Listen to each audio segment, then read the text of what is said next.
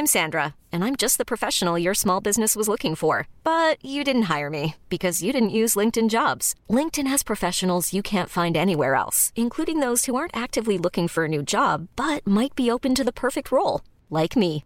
In a given month, over 70% of LinkedIn users don't visit other leading job sites. So if you're not looking on LinkedIn, you'll miss out on great candidates like Sandra. Start hiring professionals like a professional. Post your free job on linkedin.com/achieve today. Hi, I'm Daniel, founder of Pretty Litter. Did you know cats tend to hide symptoms of sickness and pain? I learned this the hard way after losing my cat, Gingy. So I created Pretty Litter, a health monitoring litter that helps detect early signs of illness by changing colors, saving you money and potentially your cat's life. Pretty Litter is veterinarian developed, and it's the easiest way to keep tabs on your fur baby's health right at home. Go to prettylitter.com and use code ACAST for 20% off your first order and a free cat toy. Terms and conditions apply. See site for details. The Telegraph. Podcasts.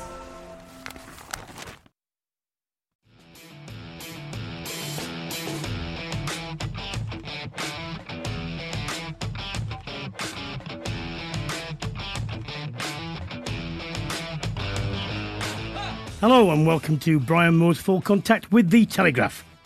The Six Nations resumes this weekend after a weekend off, and all eyes will be on Twickenham this Saturday as two old enemies, England and Wales, will face off. Both sides go into the game level with one win and one defeat so far. Defeat this weekend will end any chances of lifting the Six Nations for either side, but both sides have been given injury boosts before the game. England have sales centre Manu Tuilagi to call upon once again, and meanwhile Wales have Talupi Faletau available for selection. We'll get stuck into the game in detail with the former Wales number 8, Scott Quinnell, who will join us later. Off the pitch, the Six Nations were forced to deny claims made last week that South Africa were set to join the Six Nations from 2025 onwards. A story published by a national newspaper last weekend suggested the world champions would replace Italy in the new format, but that has since been denied. We'll be speaking to the former Italy captain and head coach of Benetton Treviso, Marco Bortolami, about how Italian rugby reacted to this story and also about Italy's current role in the Six Nations, with the Italians without a win in the competition since 2015. We'll also look ahead to the rest of the weekend's action, and we'll be recapping the best of the Premiership, and as ever, we'll get stuck into some of your questions too. Delighted to welcome back alongside me the former England centre Tom May. Hello, Tom. Hi, good to be here. Yeah, one win, one defeat. England heading into round 3. Whoever loses this is going to be scrapping for 5th place. Whoever wins it stays with an outside chance of a title shot. So, what have you made of England so far? I think, look, we knew they were going to get a win against Italy, and I think it's always difficult for teams to come away with anything but getting criticised slightly when they play against Italy, because supporters just expect a complete runaway landslide. I was so disappointed they lost up in Edinburgh. Yeah. I think I was in here in the week building up to it, and I think they were in the driving seat and they blew that opportunity, which I think is what makes it so disappointing. They showed some good glimpses of what they were capable of, and I think the likes of Stewart, Malins, Marcus Smith have shown us what the future of England rugby can be about. The problem with Italy was it was a completely revised team as well, with all new units all around the place. And they were expected to do what they did, routine win. All I would say is they scored 5 tries away from home. France scored 5 tries against Italy at home. So they did what they had to do. But coming back from that, England have yet to play at Twickenham. They've got the best percentage win ratio of any home nation side by quite a long way, actually. 85% of games they've won at home. So if they were to do that, then they've got Ireland at home, and everything, is still on track. But it is, whilst you wouldn't say a must-win games in terms of Eddie Jones's tenure, because he's not going anywhere, so it's pointless even suggesting that. For this tournament, it is a seminal moment. It is, and listen, I think their biggest problem, they've got France in Paris last up, and having been in Paris, they are a force to be reckoned with. That said, I think the two games they do have at Twickenham this year in Wales and Ireland's going to be incredibly tough. Are Wales capable of turning up to Twickenham and turning over England at home?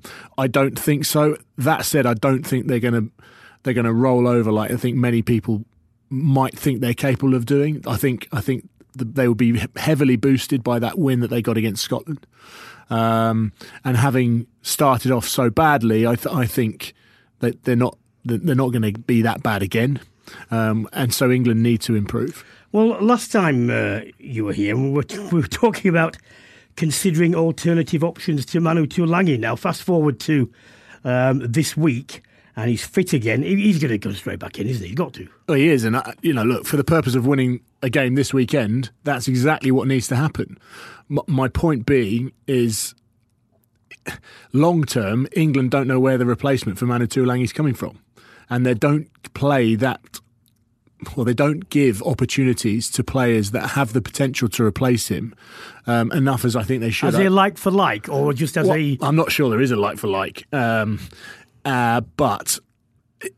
we need a force to be reckoned with in the midfield. Atkinson hasn't really been given a shot from Gloucester. I think he could have a role to play in the midfield.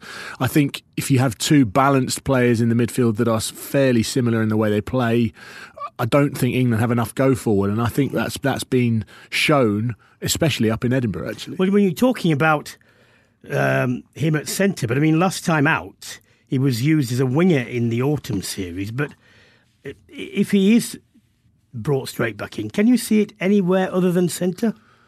I can't. Well, I can, but I don't think it should be. No, yeah, I think if he is going to come back in, yes, I probably agree with you then. If he is going to come back in, it should be in the centre. But he is more than capable of playing on the wing. And actually, when he is on the wing, it's almost like his shirt number is just a number, because he appears off those shoulders. He runs into the tight spaces that still attracts defenders and creates the space on the opposite side of the field. Well, Tom, you've been an international centre. You've lined up opposite Tuilagi. What is it about him that makes him such a difficult opponent? He's an absolute nightmare. I remember playing a Northampton against Leicester game, which is obviously a big derby in the Midlands. And all week I knew I was defending at 13, which is obviously quite a tough place to defend anyway. And my whole thought was, this guy is not going to get past me. So I was getting up quickly in defence, chop tackling as much as I could. First 8 tackles, fine. But he just does not stop, doesn't go away. It's not like you can whack him and think, if you leave a mark, someone will try and, I'll run a decoy line next time. He just doesn't care. He'll keep coming back. He's relentless. The power doesn't go anywhere. After those 8 tackles, the next one was a fend and a bump. Then he scored a try, and it was like the board came up and I was off. But I think when you play against someone like that, your focus is on him. It has to be, because if you're not right or you're not in the right position physically, he'll either brush you off or he'll just go straight over the top of you. Now, that then routes you to the spot as a defender, which ultimately creates the space that teams are trying to so desperately and if people are clever, they fix you as a defender, and there are gaps inside, outside for runners, long balls across, short balls back inside and so on. So you it's effectively this, isn't it? You can put that defender where you want him and work around that. And I also think with Manu, it's not just one defender. In the build-up to a game, if people know that Manu Tuilagi is playing, they'll speak to inside and outside saying, right, you have to support whoever is marking Manu Tuilagi. And that's what draws the numbers into him, and that's what creates the space. It's when he has the ball in hand, but also, more importantly, when he doesn't.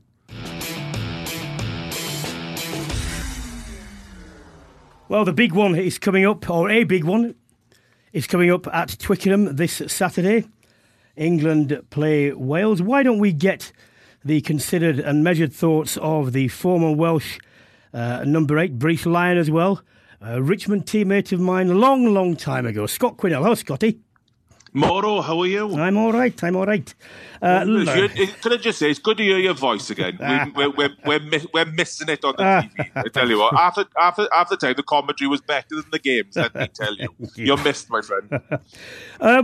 What was the look? I mean, when I played, the Wales game wasn't quite as big as it had been before and after because Wales weren't quite as good. But what was it like in your day when you came back to Wales? Well, very similar to your story. Unfortunately, I was on the other side of it. It was, you know what I mean. England were building up. Well, I played against you in 1994 in Twickenham, where you had a monster pack. You know, an absolutely monster pack. You know, it was a great thrill of mine. Played against Dean Richards, and you know, we could hardly get the ball off him all day. Shoved up his jumper, and just sort of was the big boy in the yard. You couldn't get the ball off. You know, it was just absolutely incredible. And but we just lost you that day, but we won the championship.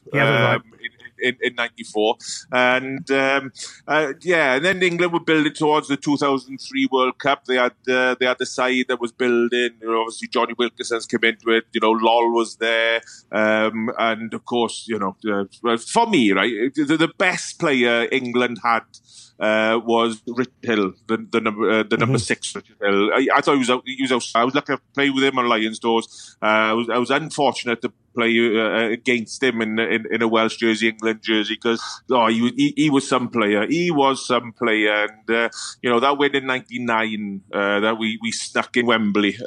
You know, we actually played better in 2000 in Twickenham, where we went 22 points to 3 up, and then all of a sudden Johnny Wilkinson grabbed the ball, kicked it in the corner. You had a scrum, line out, drive. I think he beat this 3-22 in the end, but you know, that's not the way we wanted to win anyway. You know what I mean, right? That's not the way we wanted to win. But yeah, England was certainly the side that were building towards that World Cup.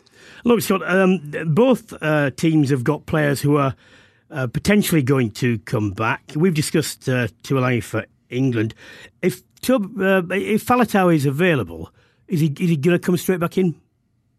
I think so. You know, when you have a look, we're looking for a bit of experience in you know, especially in the pack where you lose. We've lost the likes of Tipperick. We lost, of course, Alwyn Jones, Ken Owens. We've lost a huge number of caps in there. And I thought Jack Morgan did well against Scotland. I thought Aaron Wainwright has been playing well. Ellis Jenkins, Tame Basham has been outstanding for the last you know, autumn internationals and Six Nations. But we need a bit of experience. We need an old head. We need a British and Irish liar that can come and show a little bit of composure, with a little bit of ball carrying, a bit wider if we're going to get, you know, into those channels, which I know, you know, Wayne Jones wants to do.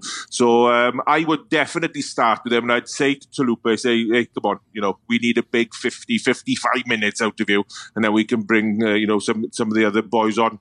Scott, 2 other players that are pushing for a start. Jonathan Davis, talking of old heads, and he came on obviously against Scotland, and then Josh Adams, who's back to fitness. Would you bring them straight back in?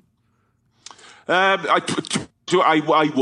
would, because again, going for that experience, you know, Jonathan Davis has been sort of in and out of the squad. Obviously, they brought him back in. He had a cameo appearance against Scotland, came on, did well, showed up that defensive line, and as well, he's got that left boot that has been so devastated in the Lions jersey and the Welsh jersey. I think he needs to come back in. And again, you know, Josh Adams, I think he's world class. You know, but you know, on the wing. If we play him on the wing, he has the ability to be able to score tries. The one thing, you know, Scott Williams, he scored a try on the weekend for Tuilagi. You know what I mean? He hasn't been in the squad, and you know, at 12, we need a, you know, solid 12, 13 partnership, and I know Tompkins has played 12 there. Owen Watkins has done well, but I would definitely going to need the old head of John Davis in there on the weekend, especially if you're going to unleash your Manu Tuilagi on us.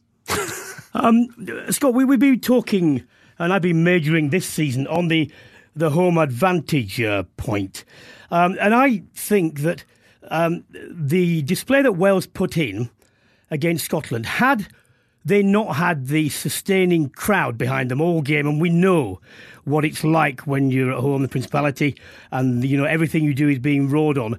That was a sort of game similar to Ireland, who weren't at home.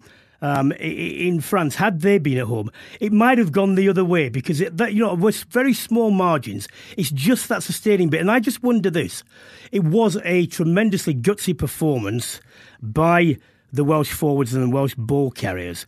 Can they do that when they're away from home? If England get the crowd behind them, which is a different proposition, with England's win percentage, being as high as it is at Twickenham. That's a very polite way of saying, are the prawn sandwich brigade going to do us over on the weekend? Just after, not my words, Boro. I can't remember who said them now, but they definitely were said. It's one of those where you go to Twickenham and once they get the singing, slow start singing, and it's just an incredible atmosphere. It's an intimidating atmosphere because normally when they start singing, England are putting the ball in the corner, they want to drive line outs, they want to do, they want to get a scrum, they want to get the scrum going. So if they are singing, that England are on the front foot. But definitely, I think the home advantage is absolutely massive. We've seen that in the championship this year so far. As well as the Principality is intimidating for some of the other sides that come down. It's definitely going to be a factor. But it's strange though because we won the championship last year. We've won Grand Slams before where we've had 3 games away because normally it's easier for us to have England and Ireland at home because we know if we go to Dublin or we go to Twickenham, they're tough games to win, and then if you can sneak there, the French one for us then is the big one at home because, if you can beat that French side, you've got an opportunity of winning stuff. But when you go to Paris, it's a different sort of atmosphere. I think Paris has been in the past. It's an atmosphere. I just love playing in France. I just absolutely love playing in Paris. I thought the atmosphere was absolutely outstanding there. But the one place I didn't enjoy playing was Twickenham, and that's because when England get on top of you, the crowd starts singing. It's a very intimidating place. Scott, look, I mean, realistically, either side loses this weekend. They're scrapping to not finish 5th. Now, bearing in mind Wales are the defending champions and taking into account the vast number of injuries that they've had to key players. How, if it were to go wrong for Wales, how are the Welsh public, that's a sensible Welsh public, rugby public, going to react, given all those factors? Do you know what? It's one of those situations where I thought the big game for us was last week against Scotland. You know what I mean? If we'd have lost that one, then it's going to be a really disappointing because then it'd be tough to go to Twickenham and it'd be tough when the French pack comes over and the power of that French team comes over with the likes of Sean Edwards wanting to come back and make a statement in the Principality Stadium, and then we'd had Italy at home. If you've won that, so winning that one, it really said, okay, no problem, we're in this championship. Now we need to go and compete. We need to go and compete in Twickenham, and that's the big thing for me, is we didn't compete in Ireland. I thought our contact area wasn't enough. We were second best in the contact area. Our scrum and line-out didn't function particularly well. We didn't get enough ball, and then we didn't use the ball correctly. We some of those things out against Scotland, but I'd like to see us go a bit, more hard-nosed against England, because this I generally think this England side, I would have preferred to play against this England because it looks like there's a few frailties there. You know what I mean? If you can get on top of them, if you can get your scrum going, and if you can get you can get into the midfield, you can get all of a sudden then you can see a few cracks opening up, and depending on who England pick in those areas, so I would say to the Welsh side this weekend, you know what I mean, we need to go there hard nosed. We need to make sure this is good. We need to make sure we win the line out. We need to get John Davis if picked, or Owen Watkins if he picked. We need to get them over the game now. We need to get the big ball carriers in over that contact area. Anytime England have the ball, I would flood it with people. I would actually, the first 2 people near the contact area, get over there, get your hands on the ball, make a nuisance, slow that English ball down. And if you could do that, you can frustrate England. But if you don't, and they get on the front foot, then it's going to be a tough day at the office. Scott, but we won't have long to wait now, will we? It's great to speak to you, as always, mate. Take care. My pleasure. Cheers, boys. Well, that's Scott's template for winning at Twickenham. He's not far off, is he? No, he's not. I think it's, I'm really looking forward to this game, not only because there's only a couple of games this year at Twickenham, but I think there's something always there underlying this fixture, isn't there, between England and Wales. There's a real desire to get one over on the other nation. I tell you what is interesting, talking about the forward battle.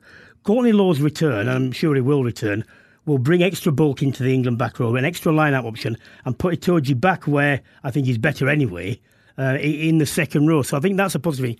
The only difficulty with all these things is Tuilagi returns, this is prospectively, and Law's returns. You're still playing in units that are not untested, but haven't had the runs out against test match opposition. So whatever qualities there are there's a little bit of uncertainty as to whether they'll go well. They could go as well as you like in training. That's not quite the same as it is under the pressure of an international. No, but look, I think we both know the impact that those two players specifically could have on this England team, both ball in hand and more importantly defensively. I think Scott's highlighting how Wales need to get over the gain line. Well, those two fellas could have a big impact on meeting them at the gain line.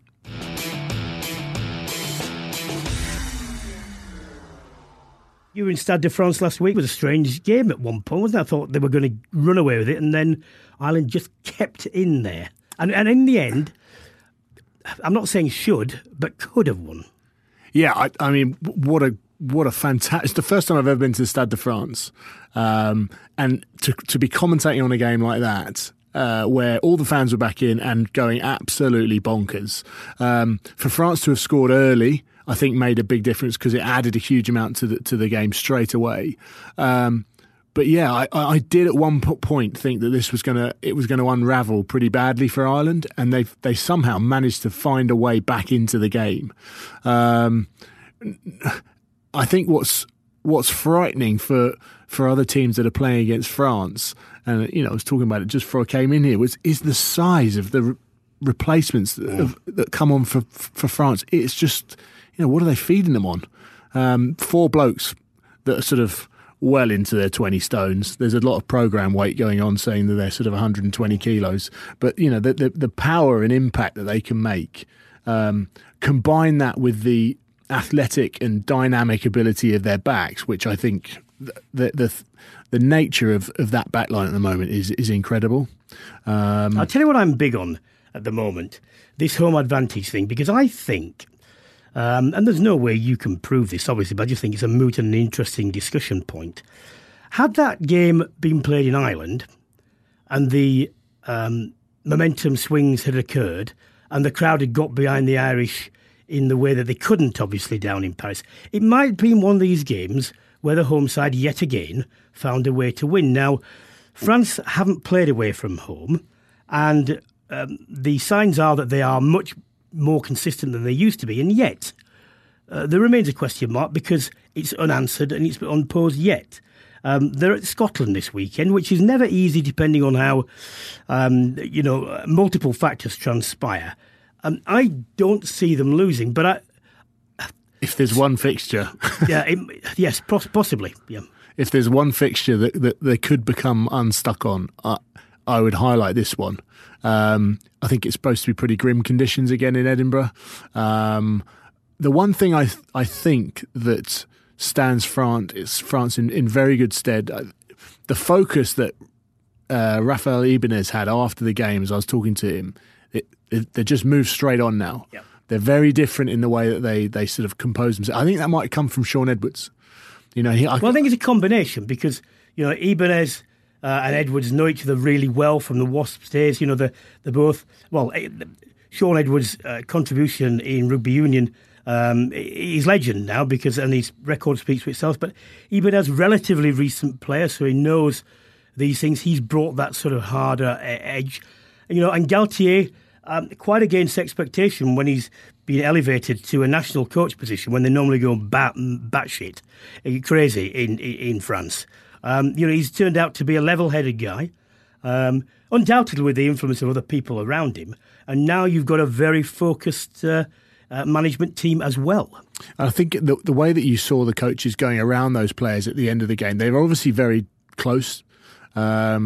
and they're hugely focused. It almost, as you walked into the Stade de France, you felt like not only the team but the fans also felt that there's something happening within French rugby that is really pulling towards France 2023. And I think for World Rugby, that's and all the other teams going to the World Cup, they need to pay attention to this team because they're going to be a huge threat. Well, it makes it great for the tournament. It's always good for the tournament when the host side does well. And, I'm of the opinion now, I just want a Northern Hemisphere side, to do the business, because it's one World Cup only. That's all the Northern Hemisphere's got, no matter how many finals they've been there. And, for the balance of rugby, I would like it to be another one.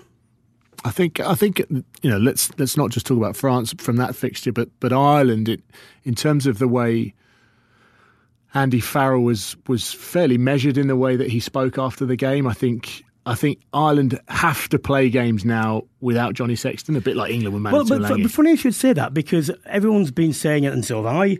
Will he? Can he really see? All the signs are, barring injury and whatever, he's perfectly capable of keeping himself fit, sharp, right up to which is 18 months only now, and he is a considerable asset. They can play without him, but they are much, much better with him. Yeah, look, Carberry's shown, I think, especially in France, he hit some pretty big kicks over there from tight positions. He obviously managed their win or the end of the game against the All Blacks in November.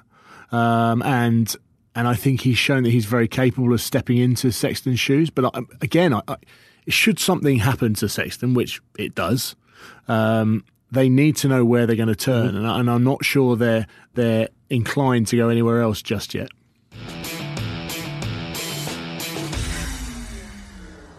Well, a big story emerged last week suggesting that South Africa would be replacing Italy in the Six Nations from 2025.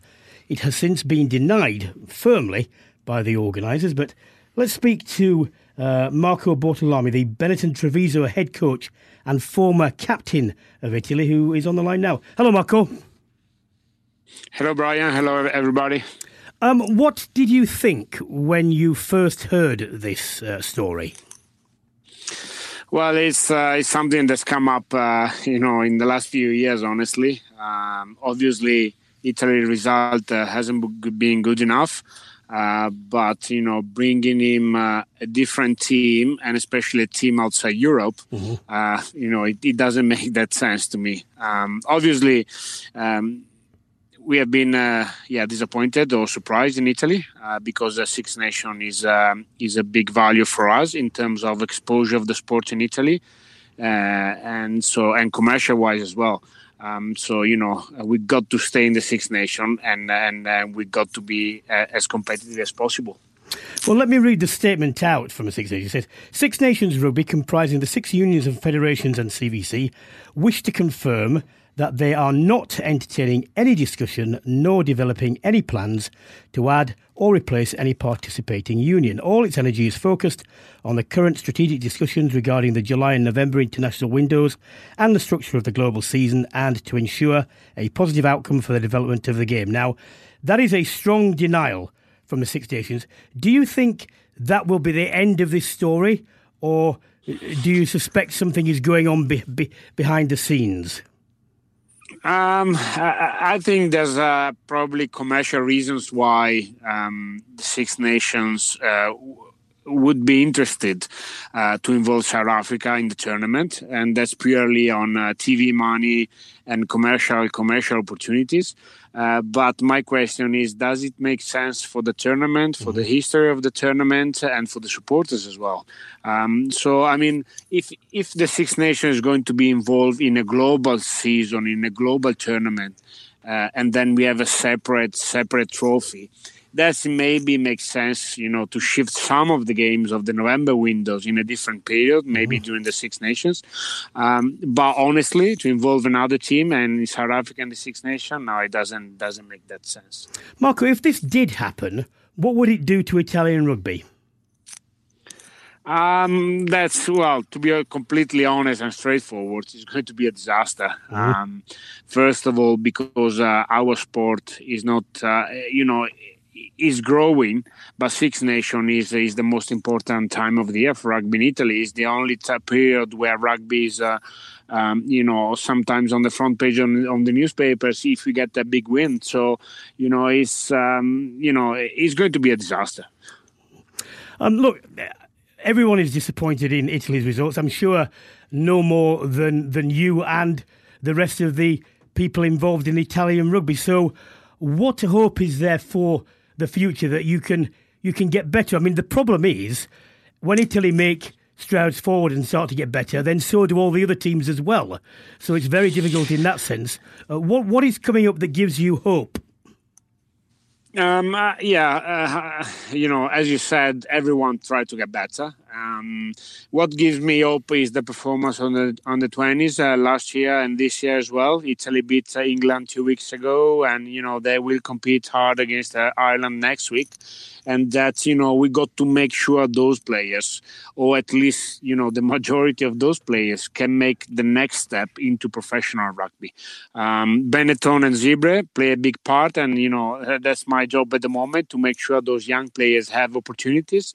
And this year we developed Menoncello and Marine that are, even if they're still under 20s, they are involved with the senior team in the Six Nations. So we got to make sure we create a pathway between under 20s and the professional rugby, which is not easy. It's not easy because we only have 2 teams. But we can make it work, and that gives me hope, because we see a lot of young talent and physical potential coming through. On the other side, in the last few years, we lost many games that we could have won. So we got to make sure then the rugby side, at the very top end, we learn the lessons and then we deliver on the day. Marco, I'm in full agreement with you that we shouldn't have South Africa entering into the Six Nations as is. With regards to promotion and relegation, do you think that's a fair enough argument from some of those people that are sort of talking about it as an option? Yeah, again, it makes sense from a purely performance point of view. So I think we don't have anything against it. Then on the other side, from a commercial point of view, what's happened if Italy, we are the last team who joined the tournament, but what happened if Scotland or Wales or Ireland has a bad year in the tournament, or even England? You see England last year, they had probably their worst tournament in the last 20 years. So what's happened if one of the other teams that, got to be relegated? So that's the big question is that, and the answer is straightforward. No one of these teams can afford not to be in the Six Nations. So we got to make sure. I still believe Italy is the best option, the best team outside the Five Nations to be involved in the Six Nations. We got to make sure we progress and we perform on the day. So to go back to your question, it makes sense from a sports point of view, from a performance point of view. It doesn't make sense from a financial point of view for all the Six Nations. Just a last question, Marco. Ireland, the next game. What do you think about that? Well, it's going to be a tough day. Ireland is, they lost against France, but they have been competitive. So they're playing exceptional rugby at the moment. I think the quality and, the rugby they play is outstanding. They play flat to the line. They're very physical with the forwards. They can move the ball. So it's going to be all-around challenge for Italy. They got to make sure, they learn and they use this game as well to understand, to figure out the style of play and the style of game they want to play, to put themselves in the best position to maybe have a chance of winning against Scotland and Wales in the last 2 games. So I can see, a tough game for Italy. But if they use this opportunity to start to understand how they want to play the game and how they want to compete and be effective, can be some value. At the moment, to be honest, in the first 2 games, I haven't figured out how Italy want to play the game and different areas of the field, and that will lead to not to be in the game at all. Marco, I'm very pleased that you could join us. Thank you very much for your words on the subject. Thank you. Thank you very much. Tom, so why do you? I mean, you're quite firm then. You no to South Africa as is. Yeah, just I think the tournament. Marco mentioned it. The history of the tournament. Now, sometimes this game has a habit of thinking too traditionally, but I think when it comes to a tournament like this, the energy that's created at this time of the year, it's not a product that's broken. Now, I know it's taken in some substantial investment, but that doesn't mean you then turn it into almost like a global tournament. I don't see any reason why. Yes, it's a tournament, and yes, we should be talking about developing rugby, but as you hear from Marco, it's helping develop rugby. From my point of view, I don't want to be helping the South Africans develop. Well, the thing is, I can't say where this came from because it's confidential, the source at CVC, but they didn't have any plans, as far as I was aware, when I spoke to them, he's quite high up, to replace like-for-like South Africa with Italy. They were more concerned with trying to get the global season aligned and get the autumn internationals and the Six Nations to be of better value. Now, whether that meant the bundling of TV rights, which would make sense, but would probably take it off, would take a lot of it off free to air, which I wouldn't be in favour. That's a different matter. But that replacement theory, I doubt whether it comes from them. It doesn't make any sense. And the thing is this. They've got to sort out the promotion and relegation, because until you give the Tier 2 sides in Europe and the Southern Hemisphere an automatic right to get to the top table, they will never become self-sufficient. However, you can't do that every year because it wouldn't work. And I do think the fairest thing would be to say maybe every 3 years or whatever, you play a home and away against the top side from the top tier, because then you could see whether they genuinely were. Because I don't think Georgia, who are the current favourites, are better than Italy. I really don't. No, I think they're very close. When you come to that playoff situation, as they do in the top 14, bottom team goes down, second bottom plays off. You'll find that there is a massive gulf in difference. The real problem is this, is because the Tier 2 competitions are not advanced, what it means is when you go down, you're in the wilderness, whereas in the Premiership or if you go down, there's a path back up. And if you're good enough, and they generally are because they're better teams, they can come straight back up. The problem is, if you haven't got a credible second tier, you're saying virtually out you go forever. And if you had a credible second tier, you could say, well, OK, get better, come back. And then it would be a thing. And it would be a better thing anyway, because it would be marketable and so on. So that's where they need to get their energy. And people are forgetting about this. The economic power of Italy and South Africa, I mean, Italy are a substantial country with substantial GDP. And you've got to remember this, the knock-on effects of this. Why would you want to have a Lions tour in South Africa if they're playing the Six Nations every year? Yeah. No, there's no point. It changes everything. Changes all the dynamics. What about the autumns? That changes those dynamics. As you say, it gives South Africa a route into the Six Nations to play all these teams every year, and then in their autumns, depending on what I don't know, would they come back to Europe? Would they go down under? But people see, this is where people think, oh yeah, it would be great. South Africa, world champions, etc., without thinking about all the knock-on effects, and they are there, big ones. Yeah, 100%. And look at November. Look at the buzz that's created when South Africa do come up, because it doesn't happen all the time. The All Blacks are coming this November for England to play, and I know already that there's a huge amount of focus on that game from a fan's perspective. And if you create something whereby it's a regularity, it's almost like the tournament that wasn't really a tournament in November in 2 years ago. Well, you could make it a tournament quite easily, but everyone was a bit like, okay, weren't really that bothered. And I don't want to turn the Six Nations into a tournament where it's a bit like, it's all changed. Let's get these things. People saying, well, we're just making it 7 nations. The reason you can't do that is there isn't room in the calendar. Now, I know people decry this point, but the calendar is so full, with rest days and so on, with one extra team. The competition stretches probably over another 3 weeks, because you have to have that another rest week. And it's simply too long, because you've got clubs who want their players back, and it doesn't work. So you can't do that. And it never ceases to amaze me how simplistic people are when they look at this. That would be great, this would be great. Well, if you were to even consider this move, in my opinion, you would have to have a thorough study of all the potential effects globally for Northern Hemisphere rugby, for club rugby in England and France. That's a huge thing because they are the paymasters, and you do this at your peril. Because as you say, the Six Nations is the best international tournament in rugby in the world. It is making money. Why would you do this for the possibility of it being the arguable possibility of it being a bit better, and then not addressing all the downsides and dealing with those as they come?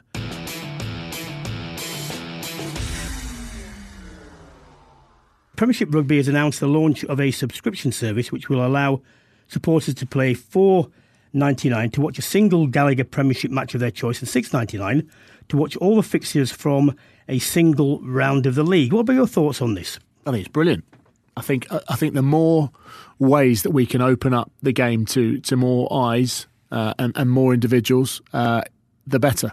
I think one thing I remember from playing in France is that all of the league games are on Canal Plus at various different times of the day, whether you're using it on red button or you're watching one game or you want to watch another one, various different times of the day, and all of the games will get a huge watch. Now, obviously, that's almost the first sport in France, but I think this is a brilliant way for the rugby playing public to have access to other games that they wouldn't potentially watch, and not just the one that's being played by BT. And I think it's a great opportunity that Premiership Rugby have taken advantage of. There must have been a contractual clause aligned to do this. Obviously, I'm just surprised BT have allowed it. Yeah, I mean it's interesting that they would allow Premiership Rugby the chance to do that. Whether there will be BT will then take the games that are only in and around specific times of the day.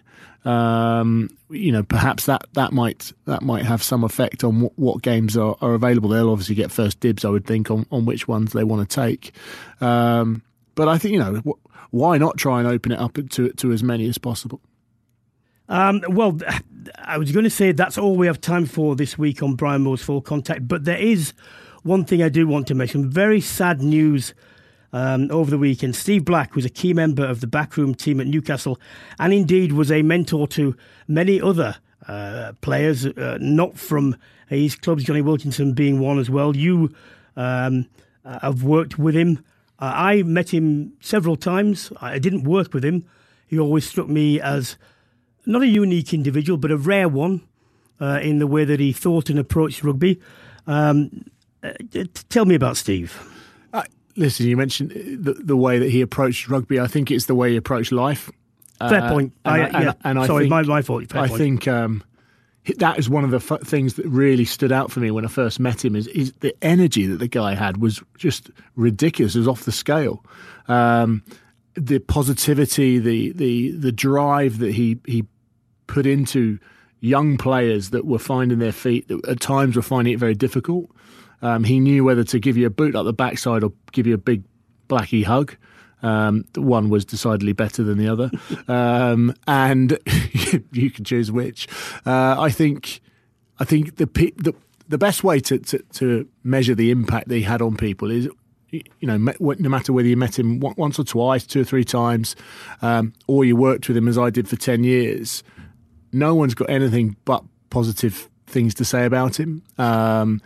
And there are still things that he said to me as I was growing up as a young player, which actually it was more like, they're like life messages. And there are still things there that stand out to me, phrases that he used that I will, take with me through my life, whether it's to do with my family or whether it's to do with things I'm doing at work. I think he had a really unique way of looking at life, and I think we can see by the outpouring of emotion, not just in the Northeast but across the sporting world. Let's not forget he worked quite a lot within football as well, Fulham, Newcastle United, among others, and he's going to be sadly missed. Well, everything you said there has been echoed in many discussions I've had, not since the sad news of his death, but before, and as his career was developing, and everyone has said the same thing. Steve Black, rest in peace, you will be very sorely missed, and thank you for your contribution to rugby sport and life in general. That is all we have time for this weekend with Brian Moore's Full Contact and The Telegraph. Big thanks to my co-host Tom May and my guests Scott Quinnell and Marco Bortolami for joining me. If you've enjoyed this episode, you can check out all our previous ones by subscribing to the Full Contact podcast channel. I'll be back next week to recap the weekend's games when we will know the result of the huge clash at Twickenham between England and Wales, and we'll see whether Scotland have managed to do what seems very unlikely but possible and beat France. Until then, it's goodbye.